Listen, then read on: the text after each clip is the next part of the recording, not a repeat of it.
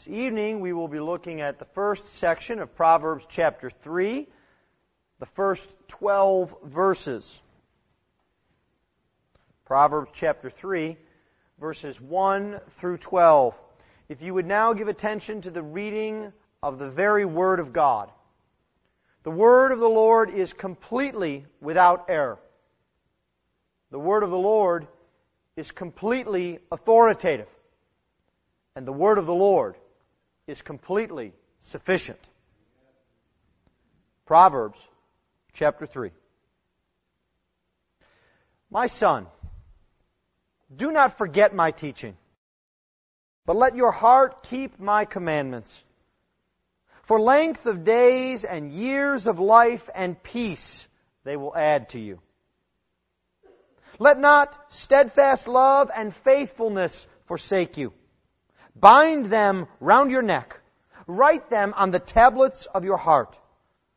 So you will find favor and good success in the sight of God and man. Trust in the Lord with all your heart, and do not lean on your own understanding. In all your ways acknowledge Him, and He will make straight your paths. Be not wise in your own eyes. Fear the Lord, and turn away from evil. It will be healing to your flesh and refreshment to your bones. Honor the Lord with your wealth and with the firstfruits of all your produce. Then your barns will be filled with plenty, and your vats will be bursting with wine. My son, do not despise the Lord's discipline, or be weary of His reproof. For the Lord reproves him whom He loves, as a father the son in whom He delights. Thus far the reading of God's holy word. Let's pray for His blessing upon it. Heavenly Father, we ask that You would use this word to remind us of all that You have done, of exactly who You are, and of Your work in our lives. This we ask in Christ's name. Amen. Proverbs is the book of wisdom. As we have gone through the first two chapters, we have seen wisdom make her appeal to God's people, to explain to us the importance of wisdom, the necessity of wisdom, the value of wisdom, especially as it protects us from things outside and from ourselves and our own sinful desires. This evening, as we turn to chapter 3, Proverbs begins now to make more explicit the connection that was already there, and that as we seek and pursue wisdom, the only way to do this is to seek and pursue the Lord. For He is the source of all wisdom. He is the Lord of wisdom. And so this evening, in these first 12 verses, we have some direction, some commands, some exhortations that come to us in how we should live our lives, and live our lives especially in light of the presence of the Lord. The first thing that we see as this chapter opens up is the desire of a father. And this is important because this is not merely schoolhouse learning. This is not merely recitation. What comes in this chapter is the longing desire of a father for his son, that his son would prosper, that his son would be a man of character, that his son would follow the Lord and be blessed in all his ways. My son, do not forget my teaching, but let your heart keep my commandments. This is, in our modern day parlance, it might be when a father pulls aside his child, especially a son, and says, okay, listen, pay attention. This is important here. You've probably had this happen to you in your life. Maybe you've even given this talk. It's the kind of talk where it's, all right, now we need to be serious here. We're talking about the important things of life. Not specifics, but big overarching principles that apply in every area of your life. These are the sorts of things you need to know when I'm gone. When you are in charge of your own family. These are the sorts of things that will carry you through tough times. Pay attention. The Father says, you should not forget my teaching, but you should treasure it up in your heart. There is a remembrance that must go on, which reminds us that this is far more than an intellectual exercise. There are so many things in our lives that we have to remember, don't we? Passwords, codes, theorems and proofs in school,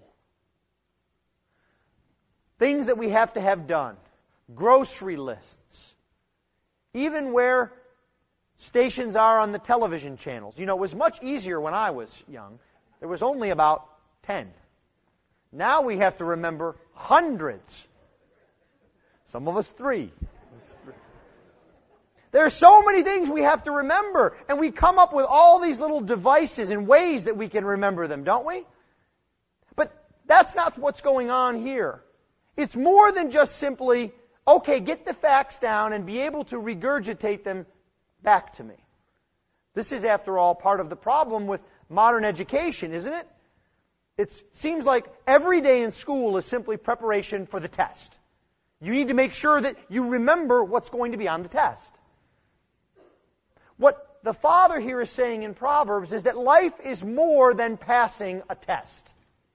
Life is more than simply pleasing your parents.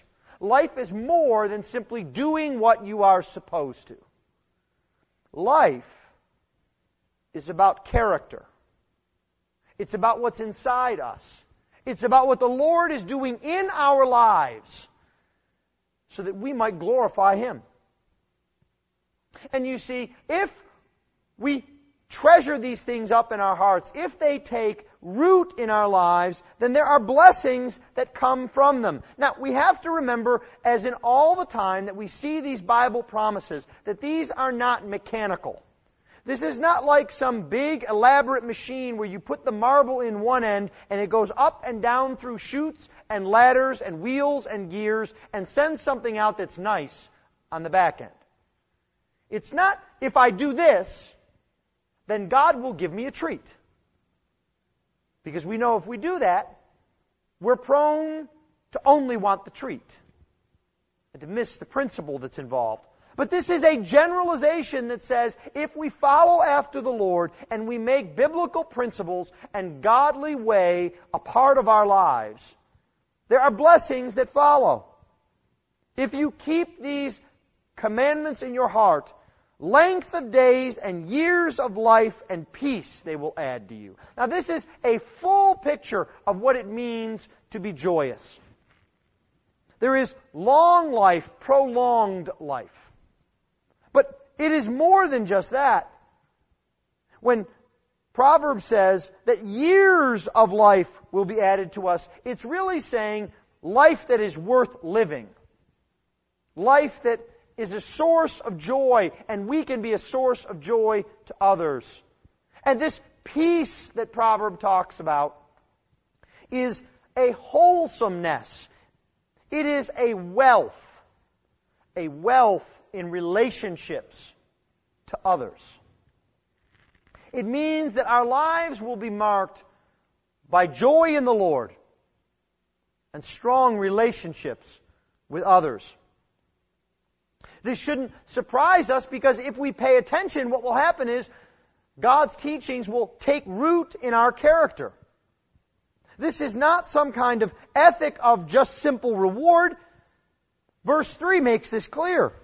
Let not steadfast love and faithfulness forsake you. Bind them round your neck. Write them on the tablet of your heart. You see, immediately our text moves to the internal, to the character of who we are. It begins to speak of the great character of those who follow the Lord. Love and faithfulness. Now, as we think about this, that immediately puts us off a bare reward system. For after all, what is love? I think I've said this before, but it bears repeating. A good, working, short definition of love is self-sacrifice. Putting others ahead of yourself. Ask any mom who gets up at 2 a.m. Ask any dad who works a second shift to bring home some extra money. Ask any husband or wife who sacrifices their own desires and wants for their spouse. We see it most clearly, don't we, in the pages of Scripture. For what is the ultimate expression of love but that the Lord Jesus Christ, leaving His heavenly abode, leaving the eternal fellowship He had with the Father to take on flesh, to become sin, to receive the wrath of God, to be cut off from God merely for the benefit of His people. Love is self-sacrifice. And faithfulness is also something that shows us our lives are not simply to be about reward. Faithfulness is about integrity, isn't it? How many people do you know today who are marked by their integrity? Perhaps you, like me, have experienced times in which you speak to someone and you hear something from them and they tell you about a situation or tell you something, and then you talk to another person and they say, no, they told me something completely different. And you realize that it was manipulation. It was a show. It was something that was put on in front of you to make them look good. But you see, that's not the one who is wise. That's not the one who follows after the Lord. There is a faithfulness and integrity that marks our lives. And when that happens, people see it. And people remember it. And when times are difficult, when challenges come, when the storm rages, followers of the Lord who are known for their integrity are those who are sought out. May the Lord give you opportunities in your workplaces, in your neighborhoods, to show the integrity you have and to minister to others in their time of need. This wisdom takes root in our character and it takes possession of our lives. Proverbs 3 gives us two pictures of it. Love and faithfulness are to be bound around our neck and to be written on the tablet of our heart. And I think this shows the two aspects of our lives. They are to be bound around our neck. They are to be lived out. Love and faithfulness is not just about who we are and our character. It is something that we live out in front of others. It is so naturally a part of our being that others cannot help but see it. And there is an inward appropriation or realness to this. It is not a show or a display that we put on. It is written on the very fabric of our hearts. This verse might sound familiar to you because you see, the people of God have been encouraged to live this way from the very beginning. Parents have been encouraged to raise their children after this fashion. Deuteronomy 6 describes how we are to bind the law of the Lord as a sign on our hand and as frontlets between our eyes, and to write them on the doorposts of our houses and on our gates. It's to be something that's to be such a part of us that as people look upon us, they can tell the character and integrity that comes from following the Lord. Well, pay attention, the Father says. He gets our attention, and then he says, in verse 5, a second exhortation. Look to the Lord. Trust in the Lord with all your heart, and do not lean on your own understanding. Now, what does this mean? Trust in the Lord. What exactly is trust? Is trust something flippant? I think For many in our society, the words trust in the Lord are encapsulated and compartmentalized by a motto on our money. In God we trust. We're not really sure what it means. Sounds good though. And we ought to put it out there for everybody to see. But that's not what Proverbs is saying. To trust the Lord means to rely upon Him for help and for protection. To have a support to lean on. To know that it is steady and sound. Perhaps you've had an embarrassing experience like this. I know I have, and I've seen others. It's that time when you're perhaps standing and talking with someone or doing something, and you're standing next to a fence or a pole or a piece of furniture, and you want to relax just a little bit and lean. There's only one problem, though. That pole, piece of furniture, or fence is not solid. And when you lean, it leans. As a matter of fact, it collapses on you. And you fall down. And you're hurt. And you're embarrassed. And you don't know what to do. That's a picture of what it's like to lean on things that are fallible. Lean on things that are not solid as the Lord. Jobs go away, don't they? Health can escape us. Our friends and confidants can move away. But the Lord is always constant. Any weight that we place upon Him as we lean upon Him is sure to be upheld. You see, that's what Proverbs is saying here. Trust in the Lord wholly and completely. How are we to do this? Well, I think in three ways. And in typical preacher fashion, I'll help you to remember them because they all begin with the same letter. We are to trust in the Lord entirely, exclusively, and extensively. We're to trust in the Lord entirely with all our heart, Proverbs says. This sounds easy, doesn't it? But you see, it is far easier to hedge our bets, isn't it? To trust the Lord and prepare a little bit on the side. Just in case. Just in case God doesn't come through. Just in case I've misunderstood. Let me just have a little bit of security here on the side. But you see, the Scripture tells us we're to trust entirely upon the Lord. For He has made everything. He is the only source of life. Lean upon Him entirely. And closely related to that is that we are to trust exclusively upon Him. Do not lean on your own understanding. I think sometimes, in my sanctified imagination, that Proverbs 3, verse 5, the second half, was written with Americans in mind.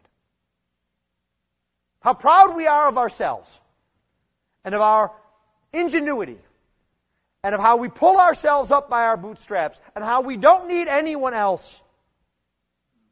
But you see, the Scripture teaches us that we can't lean to our own understanding. It's fallible. We think more highly of it than we ought. We're to trust exclusively in the Lord. And not only entirely and exclusively, but also extensively. What does that mean? Well, Proverbs tells us, in all your ways acknowledge Him. Now, I want you to know what Proverbs doesn't say. When times are really tough, trust Him. When you're really sick and you don't think there's a cure, then you can trust Him. When you're pretty sure there's no place else to turn, then is the time to trust Him. No. In all your ways. Now, we might wonder, why would Proverbs say this? Why would we have to trust in the Lord in all our ways in things as small as getting homework done, preparing a report at work, getting the house clean. It's because if we understand that we're building character and that God is molding us into the image of Jesus Christ, then if we are faithful in a little, we will be faithful in much. He is building in us patterns and habits of trusting in Him. And so when the storm breaks, when the crisis hits, we are already prepared to rush first and foremost to Him because it's our habit.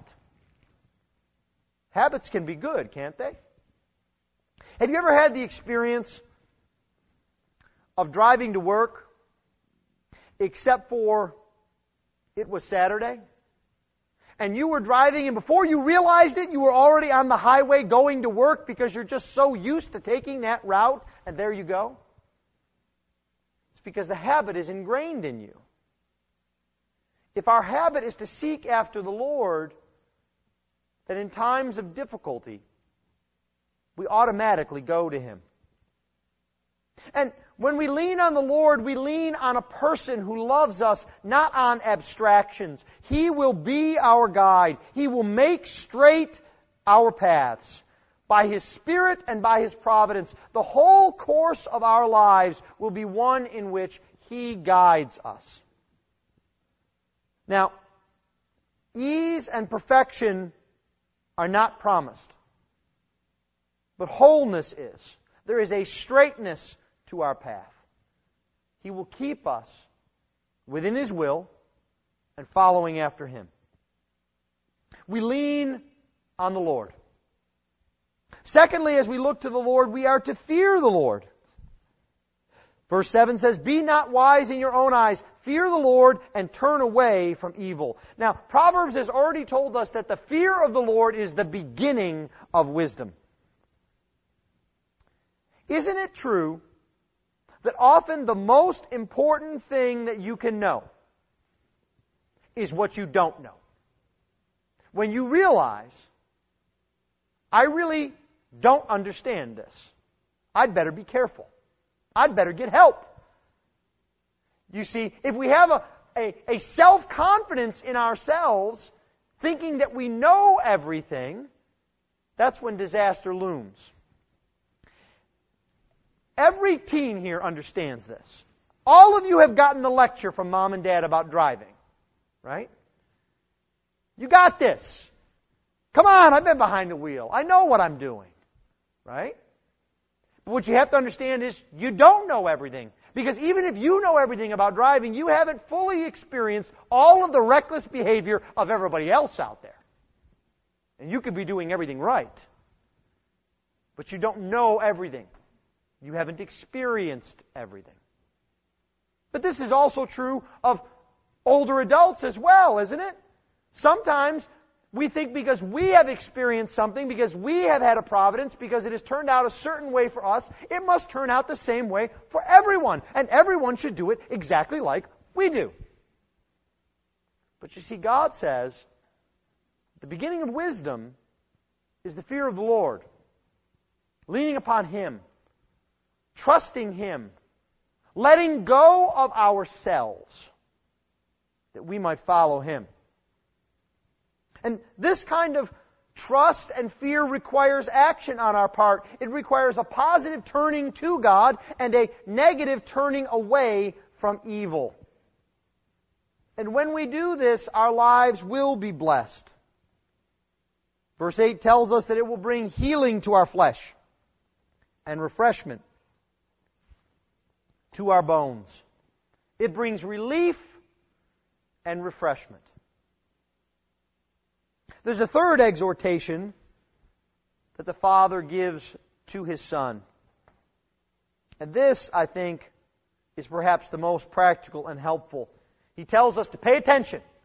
He tells us to look to the Lord, and then He looks us square in the eye and He says, be real. Don't be fake. Don't pretend. Don't put on a show. If you're going to trust the Lord, if you're going to fear the Lord, if you're going to seek wisdom, be real in it and make it a part of your life. He says this in verse 9. Honor the Lord with your wealth and with the first fruits of all your produce. Now, do you notice how the Bible does this so often? It wants us to practically trust and follow the Lord, and it goes right where the rubber meets the road, and it goes right with the thing that is most difficult for us. It shoots straight for your wallet. Why? Well, somebody's got to pay for the air conditioning in the church. Somebody's got to make sure the lawn's mowed. Somebody's got to make sure the missionaries are paid. No. What is the single most effective way that we ourselves build a hedge against providence and circumstance? It's money, isn't it? If you get sick, what do you need? You need money to pay the doctor. If things break, or a car breaks down, or gets in an accident, what do you need? You need money to do that. If you have opportunities that come across, what do you need? You need money. Money is a way in which we use the blessings that God has given to us, we store them up as a hedge against sorrow and disaster. Now, God doesn't say to us that none of us should have money and we should walk around as paupers and trust that food will drop from the heavens. No. But what God says is, if you are really going to show that you trust me and do it in a real and practical way, you must do it in a way that affects you. In a way that makes a difference. We might even say in a way that at first hurts. Because you don't have something to lean back on. It's one thing to talk a good game. It's another thing to do something that's easy.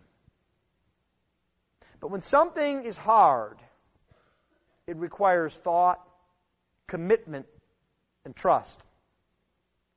That's why in verse 9 we are told to give our first fruits.